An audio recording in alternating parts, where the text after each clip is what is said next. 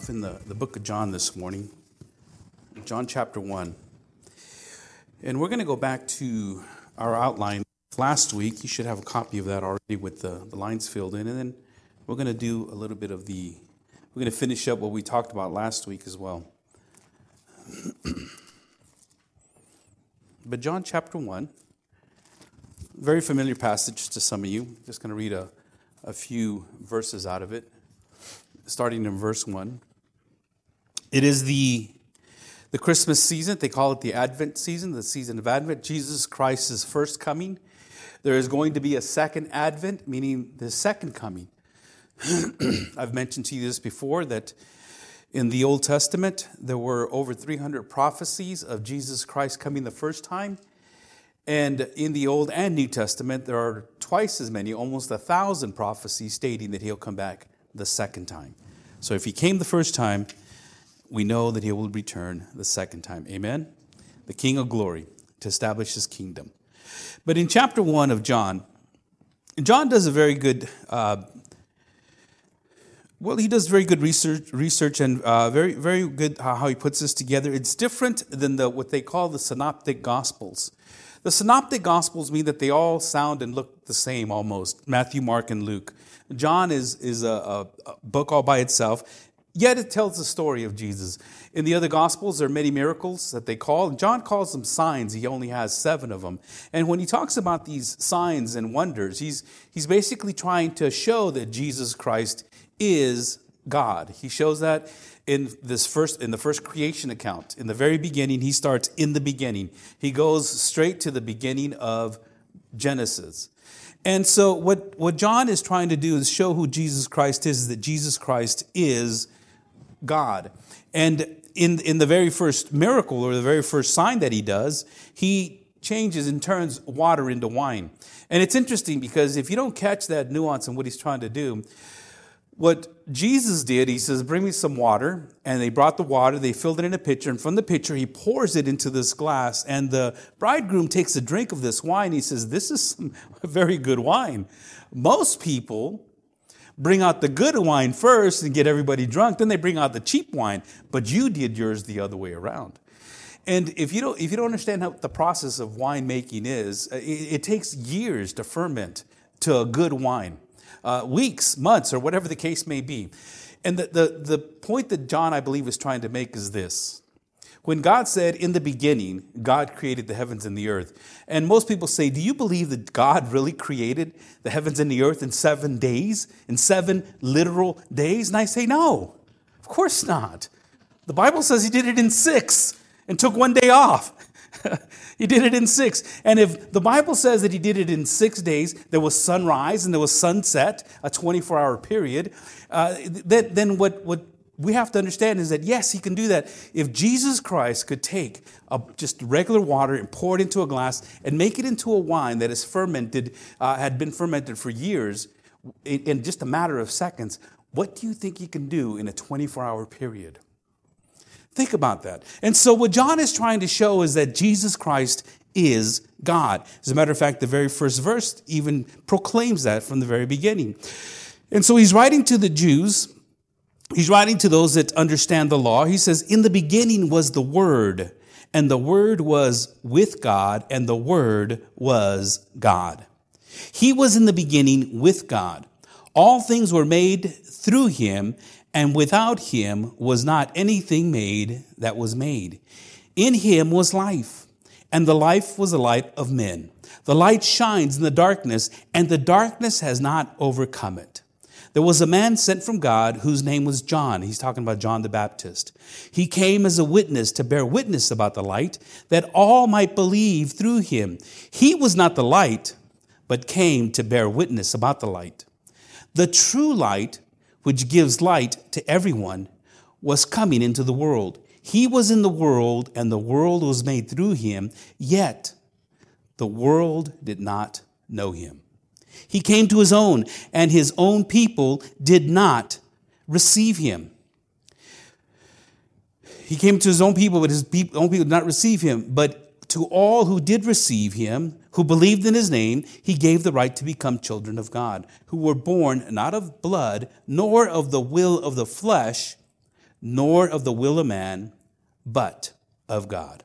And the Word became flesh and dwelt among us, and we have seen his glory, glory as of the only Son from the Father, full of grace and truth. Father in heaven, thank you once again for giving us this portion of Scripture that we can reflect on as we dive into the book of Ephesians and carry on with our message, the message you had given us, that we are now new creations. We are to walk in the newness of life. We are not spiritual schizophrenics with these different natures. We are one nature, one man, one creation, one person in Christ Jesus. And so I thank you, Father, for leading us to this point, that those that you came to, they received you. Those that are yours, they received you. And they accepted who you are because of who you are. And yet those that still look at you and not have changed, Father, they haven't received you. And Lord, I know that we can do all that we can to try to convince and to talk and to shake things up. But Father, ultimately, it is a lifestyle change, a transformation that happens from within. And I pray that this morning we can grasp that and start to make those changes that you have created in us to do. So Lord, I just thank you. I pray for those that are not able to be here this morning. Father, I lift them up to you. Thank you for the miracle that you're doing in Ralph's life and just the change that's taking place in his life. I thank you for Joan and her faithfulness and her love for you and for your church.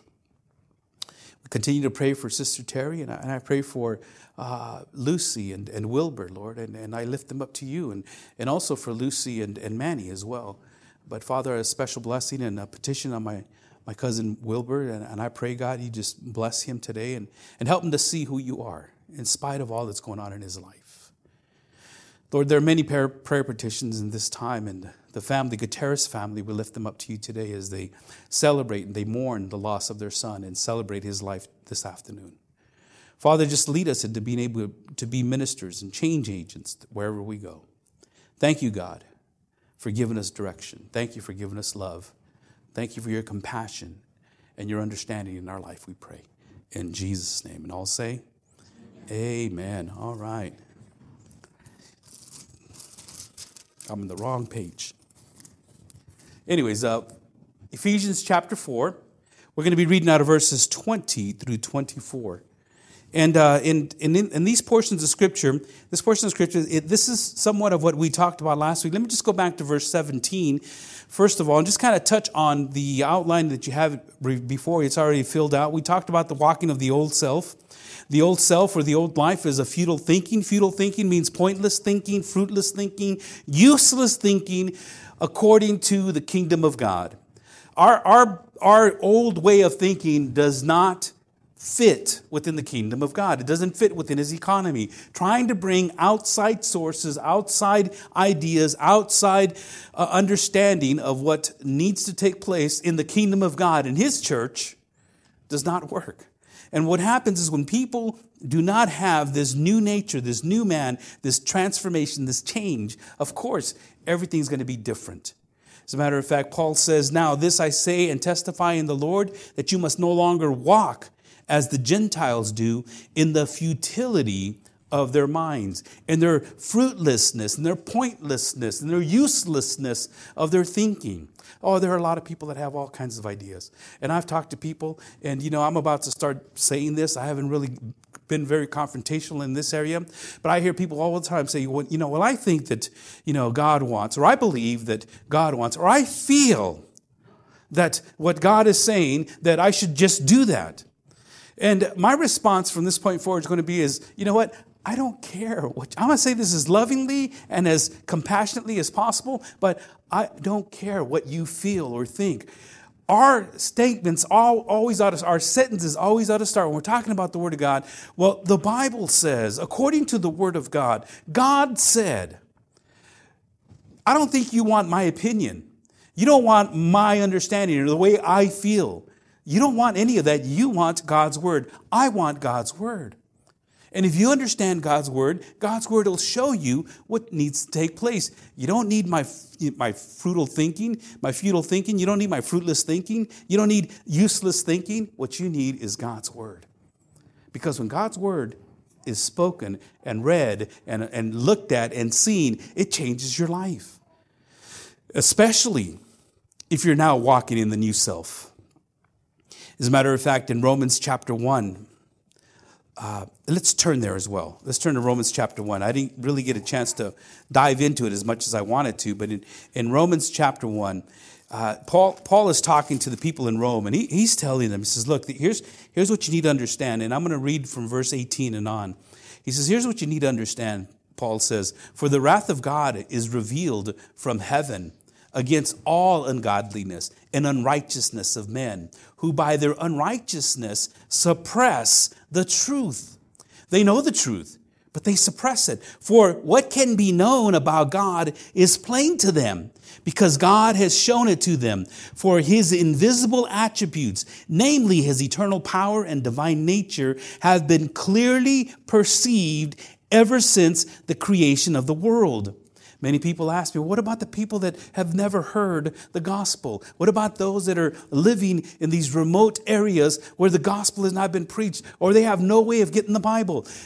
The Bible tells us that they have seen his invisible attributes, namely his eternal power and divine nature, have been clearly perceived ever since the creation of the world in the things that have been made. So they are without, what's that say? Excuse. There is no excuse. Now, beloved, I don't know how that happens, and I don't know how God's going to hold man accountable that has not heard the gospel message from Billy Graham or whoever the case may be, Rick Warren or Greg Laurie or any of these guys or people from the past. I don't know how God's going to hold people accountable, but God says they're without excuse.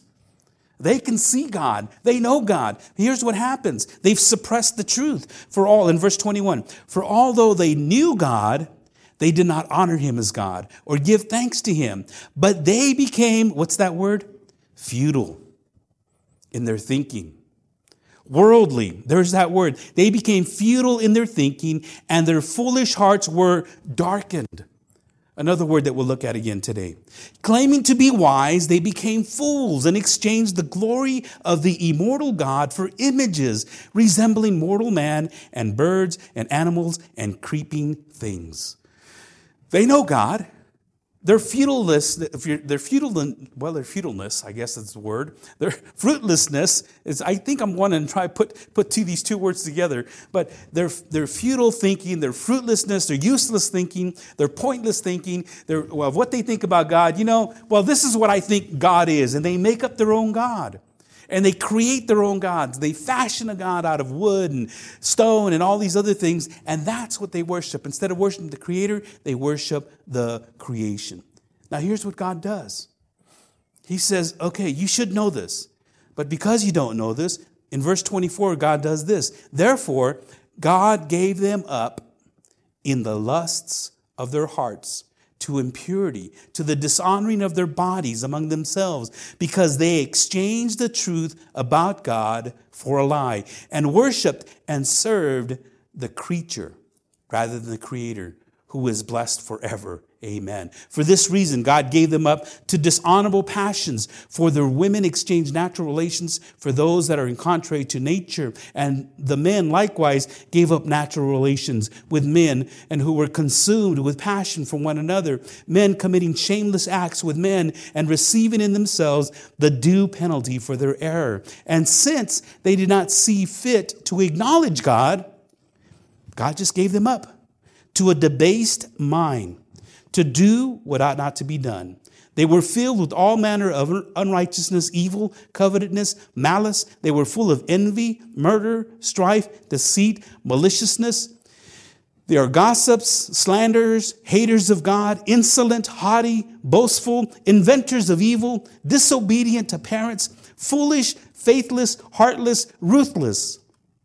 Though they know God's righteous decree that those who practice such things deserve to die, they do not only do them, but give approval to those who practice them. This kind of throws a huge monkey wrench in the idea of, God hates the sin, but he loves the sinner. Here, God is saying, you know what? I don't like this. I hate the sin. And the unfortunate thing is that the sin is attached to the sinner. And it's the sinner that gets cast into hell along with the sin. And so when you look at people, when you look at the old life, a lot of these attributes of the old life, I could probably hit every single one of them. If I had to take a test right now and I'd probably hit every single one of these. Well, except maybe for some of well, maybe not all of them. And I'm going to stop right there before I get myself in trouble.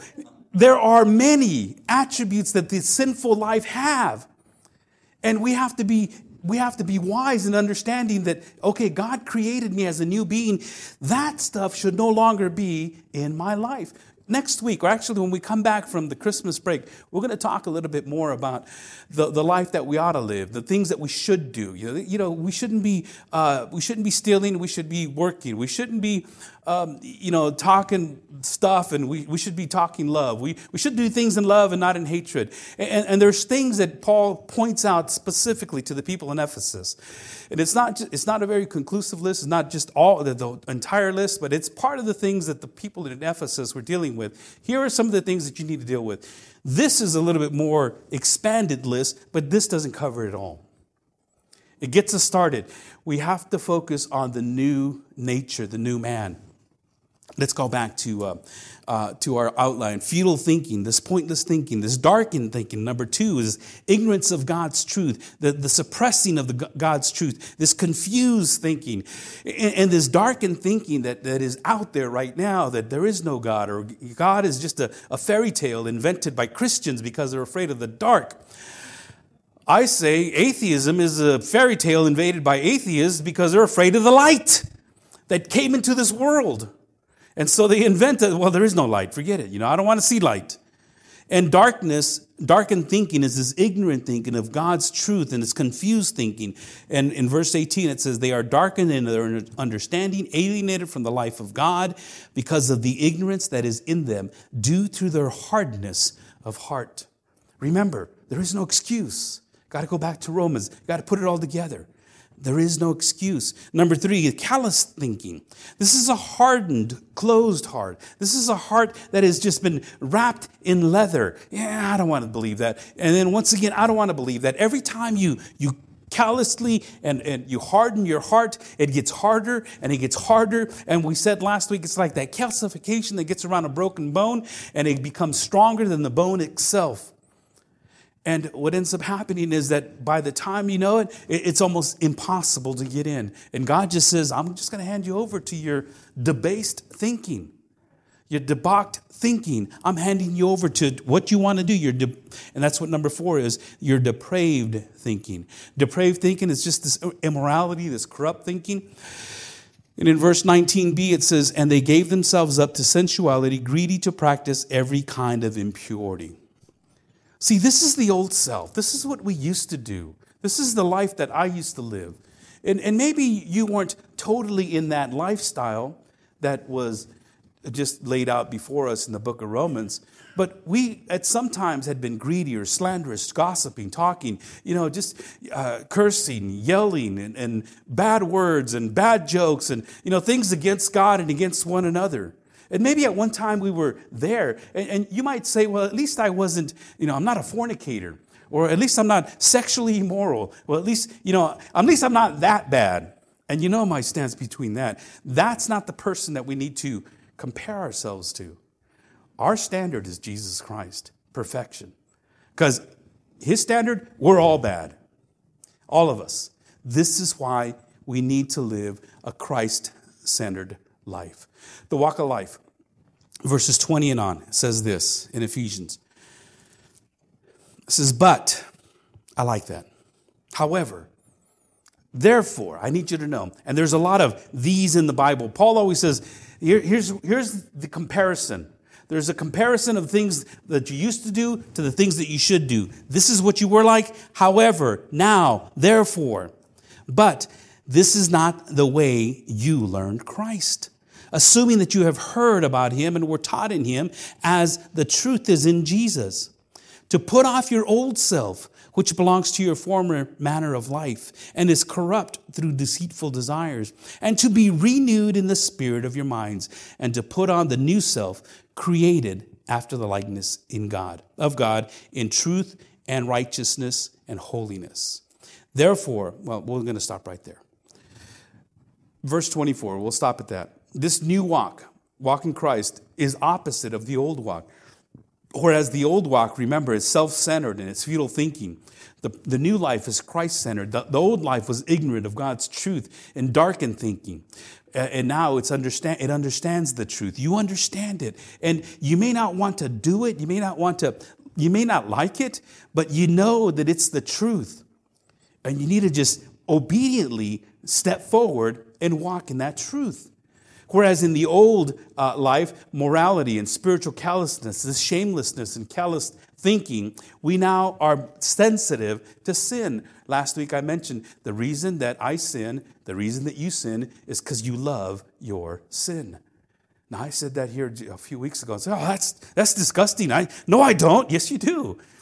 Because if you hated it, you wouldn't do it. You only do the things you like. See, because sin is fun. It gives you power. It gives you this gratification. And it's temporary. And you know in the back of your mind, and you feel like crud after it's all done. You say, man, I shouldn't have done that. I shouldn't have said that. I shouldn't have been there. I shouldn't have, whatever the case may be. But the fact of the matter is that we love our sin. And we have to cut ourselves off. Take off that old garment, Paul is saying. Whereas the old man or the old life was depraved in its thinking, we need to be renewed. Number one, Christ-centered thinking. Christ-centered thinking. Paul says, but this is not the way you learn Christ. This is not how you learned him. When Paul is talking about learned, he's talking about not just, oh yeah, I learned about Jesus Christ in Sunday school. No. When he's talking, at this point, he's talking about how you learned about salvation and how Jesus Christ died on the cross, what he paid for, what it cost him to give you salvation. You did not learn about Jesus Christ in that manner. You learned that because of your life, the way it used to be and where you were headed, that Jesus Christ's blood covered your sin. And therefore now I want to rejoice in that. And I want to honor him by obeying what he says to do. I didn't learn Jesus Christ like that to continue on in my sin. People say, well, you don't expect me to change overnight. God does. I mean, how difficult is it taking off an old coat and putting on a new one? Well, but I can't change like that overnight. It's because you love your sin. You have to be sensitive to sin. You didn't learn Christ that way. That's not how you learned him. You're not to have any part of such things, of the things in of the past, the things that you used to do, the things that you used to walk in, all these associations and participations of your life. You got to get rid of them. That's not how you learned Christ. At least I hope it wasn't, because if you've been with us for any amount of time, there needs to be change. Now, it's unfortunate. There's some people that say you don't have to change. When you die, you go to heaven. Everybody goes to heaven. Because that's what God, which parent will send their child to hell? Well, first of all, parents can't send their kids to hell, but I can send them close to it. With a good swat or a spanking, I can get them close to it, you just tick me off. You disobeyed, I need to punish you.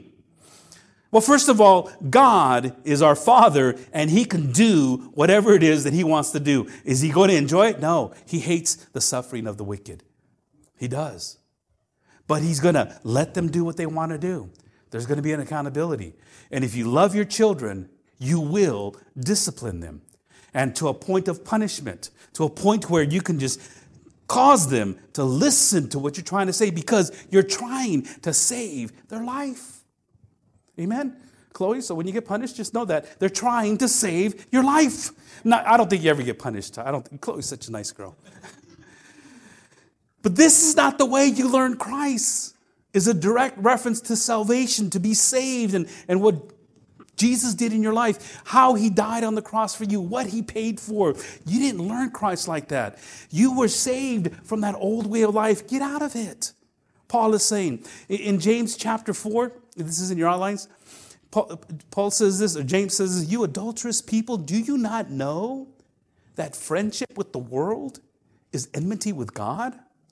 And there's a lot of attraction to the world. There's a lot of wanting to go back to the world. And there's an excuse, but I want them to see my life. I want them to show them, I want to show them how I pray before I eat and how I talk about Jesus. I want to show them those things. The problem is, beloved, is that we cannot just to do it that way. It has to be intentional. It has to be confrontational. It has to be with truth. And many people aren't comfortable confronting friends and family. As a matter of fact, a lot of times what happens is people, what they do is they compromise. Well, maybe just this one time. Maybe I'll, get high, or maybe I'll just drink one beer, or maybe just this one time, because I want them to know that I don't want to be very confrontational. I don't want them to cut me off. You cannot do that. Bad company corrupts good character every single time. It's very rare that good character corrupts bad company. If the company is bad and you go in there, you're not going to influence them by being there. You're not. Bad character always corrupts good people. The company that you keep. Now, there is a call for some of you to go into your loved ones' homes, those that you know. There is a call for some of you to do this. And you need to be prayed up. I was speaking to a gentleman yesterday, a good friend of mine, and he was telling me that he didn't come out on a ride because he was there, but not ride. He was just tired. I said, "Well, what are you doing?" He says, "Well, I was in battle." I go, "Okay, I know this gentleman. I know that he's not actually fighting people, but he's in spiritual battle." I said, "Well, explain it to me." Every Friday, he goes to a mosque of hundreds of thousands of people, and he goes and he preaches the gospel of Jesus Christ to Muslims. And he's preaching to them. He knows the Quran. He knows Muslim theology. He knows these things, and he's talking to them about Jesus Christ. Now, I want you to know something. That is not a very safe thing to do sometimes in our culture. It's gotten worse. Yet, here's this gentleman, older than I am, a lot more frail than I am. However, the strength within his spirit, and he's confronting the lies with truth. And this is the type of task that some of you may have. But don't take it upon yourself if you don't.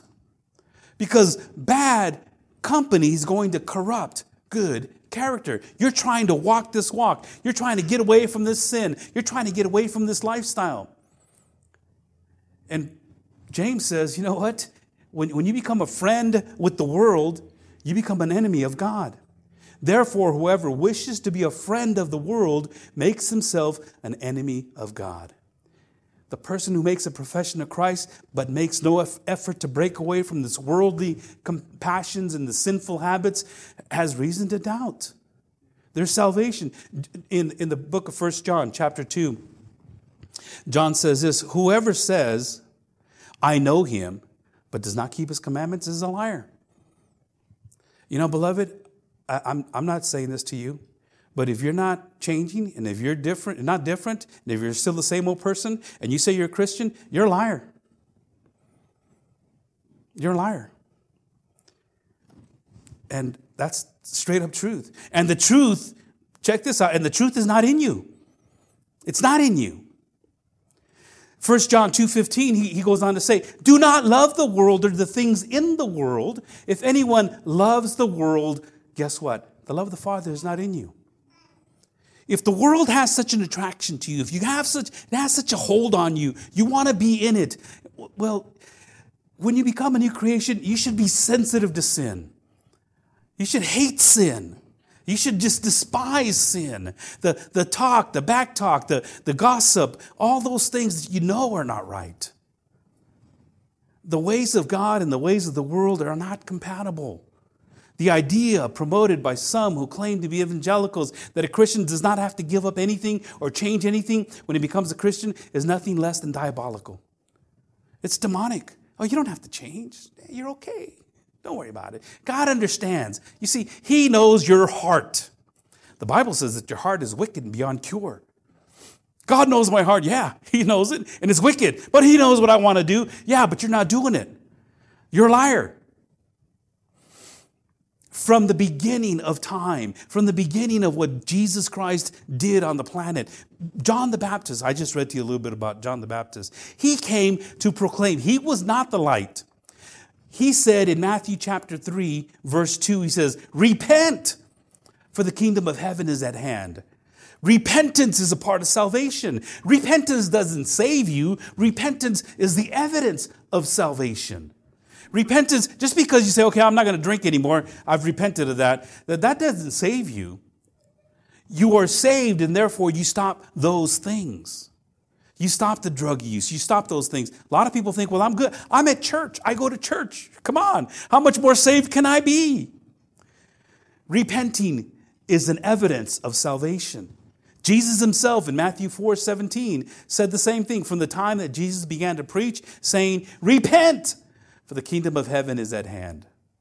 Repentance is the evidence of salvation. You no longer act, think, walk that life anymore. The apostles, they did the same thing. Well, let me read this one. In Mark chapter 1:15, Jesus said the same thing. The time is fulfilled and the kingdom of God is at hand. Repent and believe in the gospel. Peter said in Acts chapter 2, verse 38, and Peter said to them, repent and be baptized, every one of you, in the name of Jesus Christ, for the forgiveness of your sins, and you will receive the gift of the Holy Spirit. And again in chapter 3 of Acts, repent, repent, repent. There is a change. Repentance means a change of heart, a change of mind, the way you think. And if you look at the walk of the old self, everything has to do with your mind. The futile thinking, the darkened thinking, the callous thinking, the depraved thinking. You've got to change that mindset. Repentance, metanoia, is to change the way you think. Change it from what? To what you used to be. Change it to what? Well, to a Christ-centered life. This is where we're at.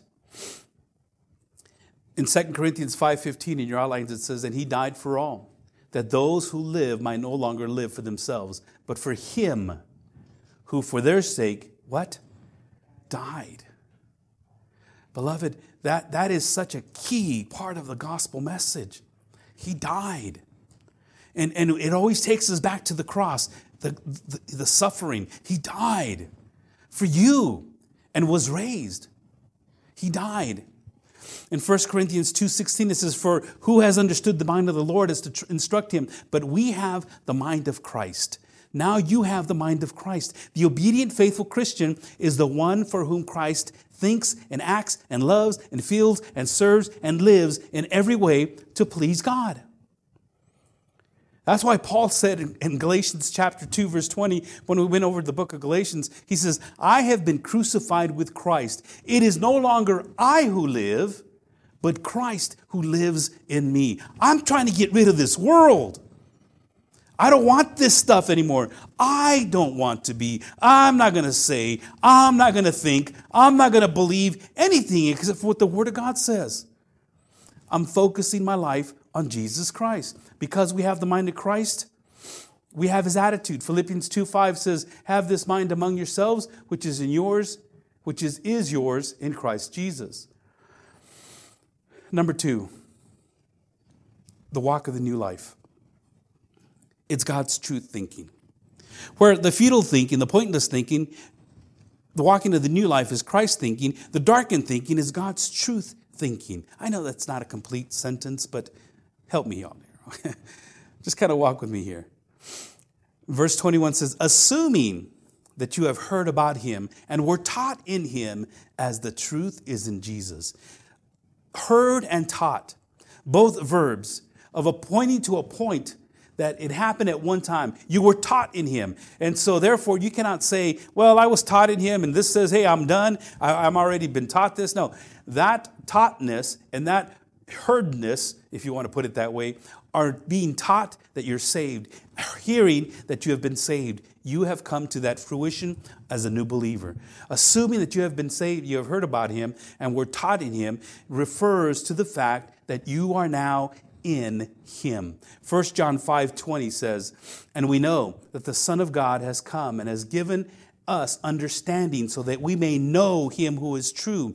And we are in him who is true, in his Son, Jesus Christ. He is the true God and eternal life, so that you may know, so that you may know, so that you may know. John says this over 40 times in 5 chapters in the book of 1 John, that you may know, that you may know, that you may know.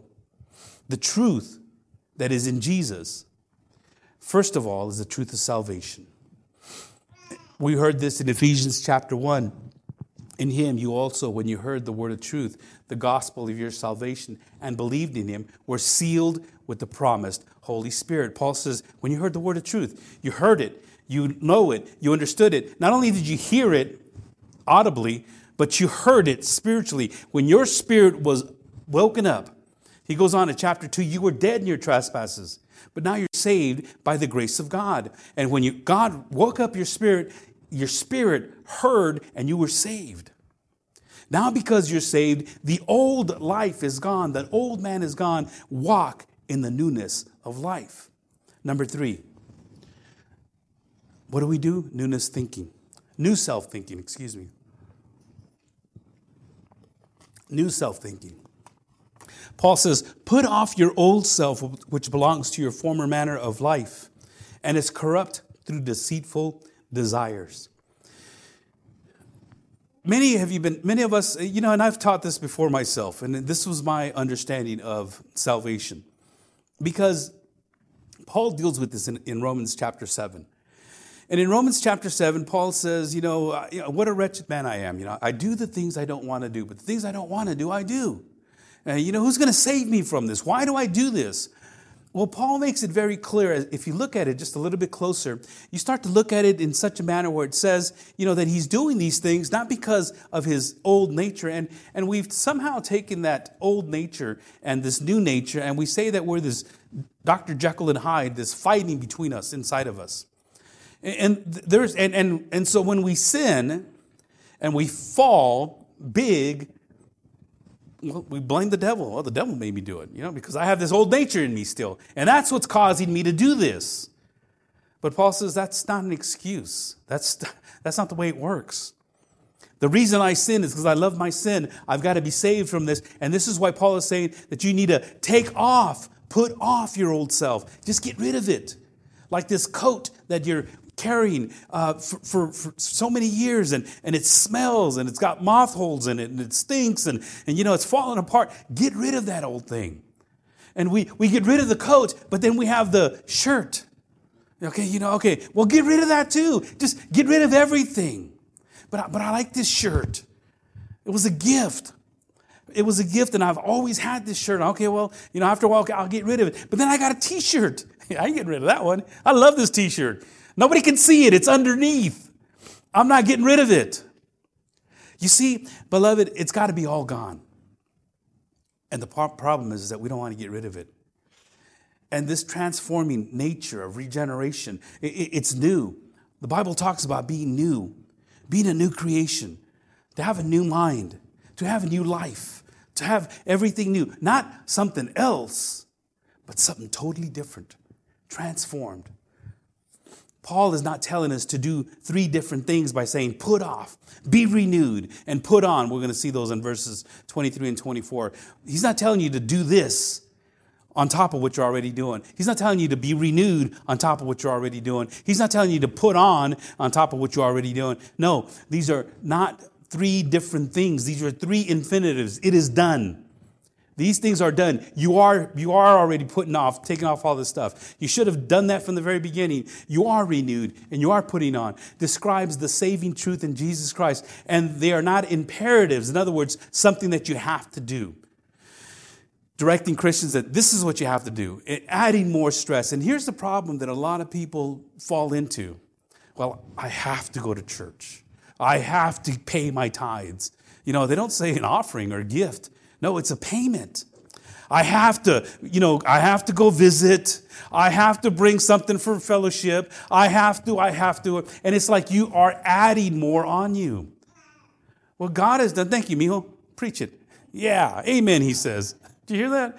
Amen, Grandpa. And what we're doing is we're trying to add because we want to be good. We want to be good Christians. We want to be good people. We want to be, we want people to look at us and say that, okay, well, there's an obedient Christian. But it's not a matter of adding more stuff. This is who you are. Walk this way. Remember, verse 1, walk in the manner of the life that you've been given. Walk in that manner. You see, in contrast to the unregenerated person who continually resists and rejects God, a person that is not saved, he'll resist and he'll reject and I don't want to do that. I don't feel like doing it. Beloved, please understand that if you're saved, this is not an option. This is who you are. Either you are or you're not. Bottom line. And so what happens is people live in their former manner of life. Now, saying this, Paul is talking to the church in Ephesus. He's talking to believers. And they haven't yet grasped the concept of taking off that old self. Well, I thought I just had to come to church. Well, I thought I had to, but and then you guys remember how we talked about Ephesus last week. I like going to the temple over there just in case. I like going. It's fun. Sin is fun. They have all kinds of food. They have all kinds of parties. They have all kinds of orgies. They have all kinds of things that I like. My flesh likes it. Well, if you're a friend of the world, then you hate God. You got to take all that stuff off. Just rip it off. Rip off that old self and live in the newness of life. See, salvation is a spiritual union with Christ in his death and his resurrection that can also be described as the death of the old self and the resurrection of the new self. I've talked to you about baptism, how you are buried in Christ and you are resurrected in Christ. Your old life goes away and your new life comes up.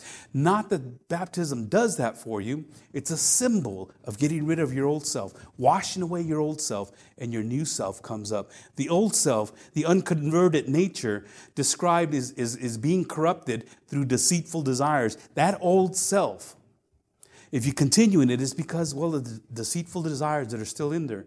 The old self of the unbeliever is not only corrupt, but it keeps getting more corrupt. It keeps getting corrupted, if that's a word. It keeps getting more and more corrupt. And so therefore, like I said, it's difficult to get a corrupt, vile, depraved, calloused, darkened, futile thinking mind to change. Plain and simple. The last thing I want to share with you is we need to become the new self. We need to become the new self. Number 4.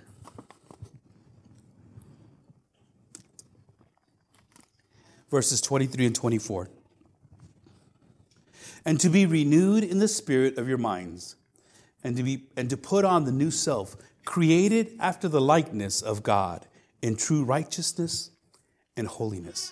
In contrast to the depraved, reprobate mind of the unregenerated person, the Christian is to be renewed continually in the spirit of your mind.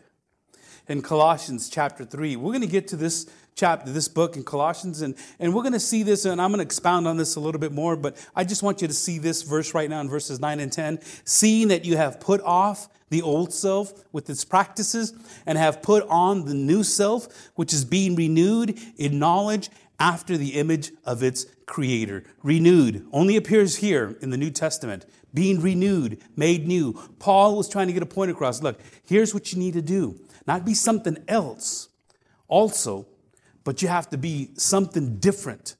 You're not just this and that. You are now renewed, and you have to live in that renewed of the spirit of your mind. Again, it happens in your mind. It happens in your heart. Now, we know that the heart doesn't have any emotions in it. All it does, it's a muscle that pumps blood in and out. But for the Jewish person and the Greeks, they understood it to be the center of life. They understood it to be the center of who you are, and everything that you think and do, your spirit, everything was within the heart. Basically, and specifically, the mind. Because that's what actually causes us to move. My hands move like this, and I say these words at the same time because my mind is sending these signals to my body to do those types of things. See, so I can stop this. I don't have to do anything. I can just stop right here and preach like this all day long. But I don't think that'll be too, not that I want to be entertaining, but I think that'll be a little boring, right? Put my hands down. But that's what happens. We don't take off the old self. We don't take off the old garment. And we're not being renewed. And it's clear that such renewal is a consequence of laying aside the old self. You cannot get new and old at the same time. Either you're your old self or you're your new self. And in the context in which one is, we need to put on the new self, salvation relates to the mind, which is the center of thought, understanding, and belief, as well as the motives and actions, as I was saying. The spirit of your mind is explained in such a way that it is something within you. It's intending to show that it is not the sphere of human thinking or human reasoning, but it's something spiritual. A spiritual person, a person with the mind of the Spirit, is highly more intelligent than any educator on this planet. Put all these educators that do not have the spirit of the mind or the mind of the Spirit. And you, with the Word of God, will always have more understanding and wisdom than any educator around. This is why I said earlier, I no longer want to entertain any thoughts of people that say, well, I think, well, I feel. I can care less what you feel. If it's not coming from the Word of God, then it makes no difference to me. When a person becomes a Christian, what God does is He renews your mind. And I was sharing my testimony this last week, and I've shared it with you as well. After years of drugs and alcohol that I'd done, from one day to the next, God just took it away from me. Committed my life to Christ, and boom. You've heard of 12-step programs. I did the one step. It's just one step forward, and that's it. All right, let's go. Then no more steps backwards. I don't do sideways or anything else. I don't do the two-step. Just the one step. And that's exactly what happened. After a year of being a Christian, my pastor asked me to come up and give a testimony. Well, share with us what happened in your life. And I did. I didn't know how to give personal testimony, but I just went into the graphics of my old life. And people were going, ugh, that's who he is? They didn't know me. And I'm just telling them all the stuff that I did. And then Jesus came. I sensed and I knew that God had saved my life, transformed me and changed me. And I come here to church. And I started telling them about how I started, doing and following what Jesus Christ is telling me and showing me in the Word of God, and the transformation that took place in my life. People came up and said, wow, Brother Sal, yeah, we were going to invite you out to lunch, but I don't know. Maybe not. No, they didn't say that. One gentleman came up. He was a pathologist in the Fresno County, and he, examined bodies and find out how they passed away. He came up to me, very intelligent, Robert Gonzalez. He came up to me. Love the brother. I think the last time I saw him, he was like about 102 at that time. And Bodicito, he wasn't, I don't know if he's still alive, to be honest with you. But he came up to me, he says, Brother Sal, let me ask you a question. He says, when you went through that transition from your old life to your new life, what type of withdrawals did you go through? Especially with all the stuff that you said you were doing. And I thought about it for a while. I says, well, I don't know. I don't think I did go through withdrawals. I couldn't remember. I'm sure if you're going through withdrawals, you'll know, right? You'll know. A year later, I would know. I don't remember going through withdrawals. You go, well, praise God. So that truly was a miracle. I go, from that point forward, I understood that God had transformed my life. From that day forward, I just kept going forward. Now, have I fallen? Of course. Have I messed up? All the time. But I've taken off that old garment. And every once in a while, I just kind of drag it along because I love my sin, and I have to keep throwing it away. When God changes you, He changes your mind. And your mind is now focused on God. And it's important to come to church and hear the Word of God. Yesterday, somebody asked me, same gentleman, by the way. He asked me, he says, so what do you do as far as teaching the church? What other classes do you have? What other things do you do? And because naturally, you're not teaching from the pulpit. And I says, well, no, I disagree. The pulpit is the place where I get everybody together. It's hard to get people to come to Bible studies. And, we'll get some people there, and that's where we teach the in-depth stuff. But the pulpit needs to be the place of instruction. The pulpit needs to be the place of understanding what the Word of God says and relaying it to you. And so that you can take that. And for those of you that are watching from home, the same thing is true of you. That though you may not be here, the instruction that you receive, you ought to take it and apply it to your life. Because it is the Word of God. And when you take God's Word and you apply it to your life, it changes you. And when it changes you, it makes you more into the new creation that God has made you. This renewal is continually happen. You're renewed, you're made new, and now you got to grow. You got to grow, and you got to develop. And you come to church, you hear the Word. And when you go to church, you should hear God's truth. Not people's opinions, not 10 ways on how to be celibate or 5 ways on how to stop drinking. I mean, those things are okay, but you need to hear God's truth, God's Word. The spirit, the renewed spirit of the believer's mind is a result of putting off the old self and putting on the new self. The new self is a new creation made in the very likeness of God. Look what he says, has been created in righteousness and holiness of truth. Your mind, your life, your thinking is now created in the image of God. And you are created in righteousness and holiness. You need to act that way. That's how you're created. Either you are or you aren't. Aren't. You do's or you don'ts. That which was once darkened, ignorant, hardened, callous, sensual, impure, greedy is now enlightened, learned in the truth, and sensitive to sin, pure and generous and focused and directed and pointed at God. You see, when you have your mind focused on God, you don't have anything else to think about. When you have your mind focused on what He wants of you, then all those other things it's simple. I hear people say all the time, it's hard, it's difficult. No, it's not. It's because you're thinking on all the worldly stuff. Get rid of that stuff. The new self is new because it has been created in the likeness of God. It's something spiritual, supernatural, literally according to what God is. You're a new creation. In Galatians chapter 2, I mentioned earlier, when Paul says, I've been crucified with Christ, it's no longer I who live. It's not my body, it's not my life, it's not my old nature, it's not my old man, my old way of life, but it is Jesus Christ who lives in me. That's a brand new person. And the life I now live in the flesh, I live by faith in the Son of God who loved me and gave Himself up for me. There it is again. You'll hear this over and over. He died for you. He gave Himself up for you. He paid the penalty. What He did, that in itself should cause us to, I got to hate my sin. I got to hate my sin. If believers have received the divine nature, the life of Christ, the likeness of God, and this new self by an act of divine creation, it is obviously the most important thing that God wants you to be and created in the righteousness and holiness of the truth.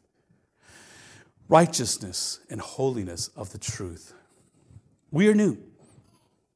But we're not all completely new as of yet, but we're new. We're going to be glorified and be totally new in heaven, but we're new. We are righteous and holy, but we're not perfectly righteous and holy. There's that tension of the now but not yet. I'm now this, but not yet. And you'll see a lot of that in the Bible. There's the now, but not yet. Now I'm new, but not yet totally new. Now I'm righteous, but not yet totally righteous. Now I'm holy, but I am still in this body.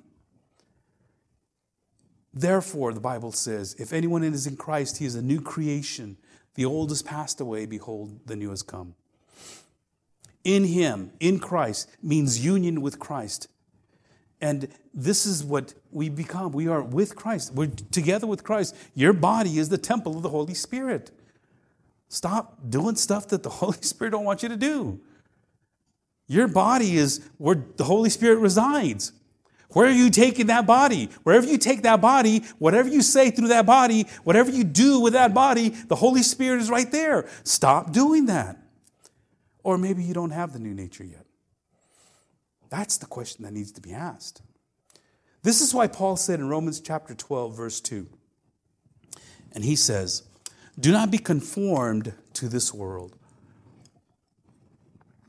One translation puts it like this: do not let the world press you into its mold, but be transformed by the renewal of your mind, that by testing you may discern what is the will of God. The only way you can know the will of God, the only way that you can know what's going on, is to be transformed. What is good and acceptable and perfect.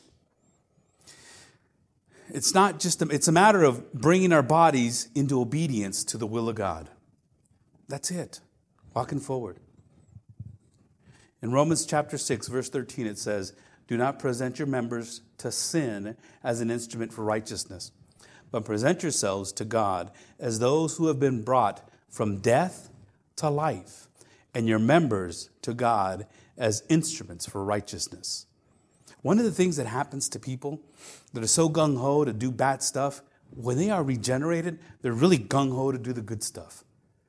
Those that live that life, that old life, the walking of the old self, the futile thinking, the darkened thinking, the callous thinking, the debauched thinking, the depraved thinking, all of a sudden that mindset, when it's transformed, it becomes Christ-centered thinking, God's truth thinking, new self-thinking, and they become a renewed thinking person. That energy that they used on this end, they turn it around and use it on this end. That's why Paul says, don't present your members to sin as instruments for unrighteousness, but present yourselves to God as those who have been brought from death to life, and your members to God as instruments for righteousness.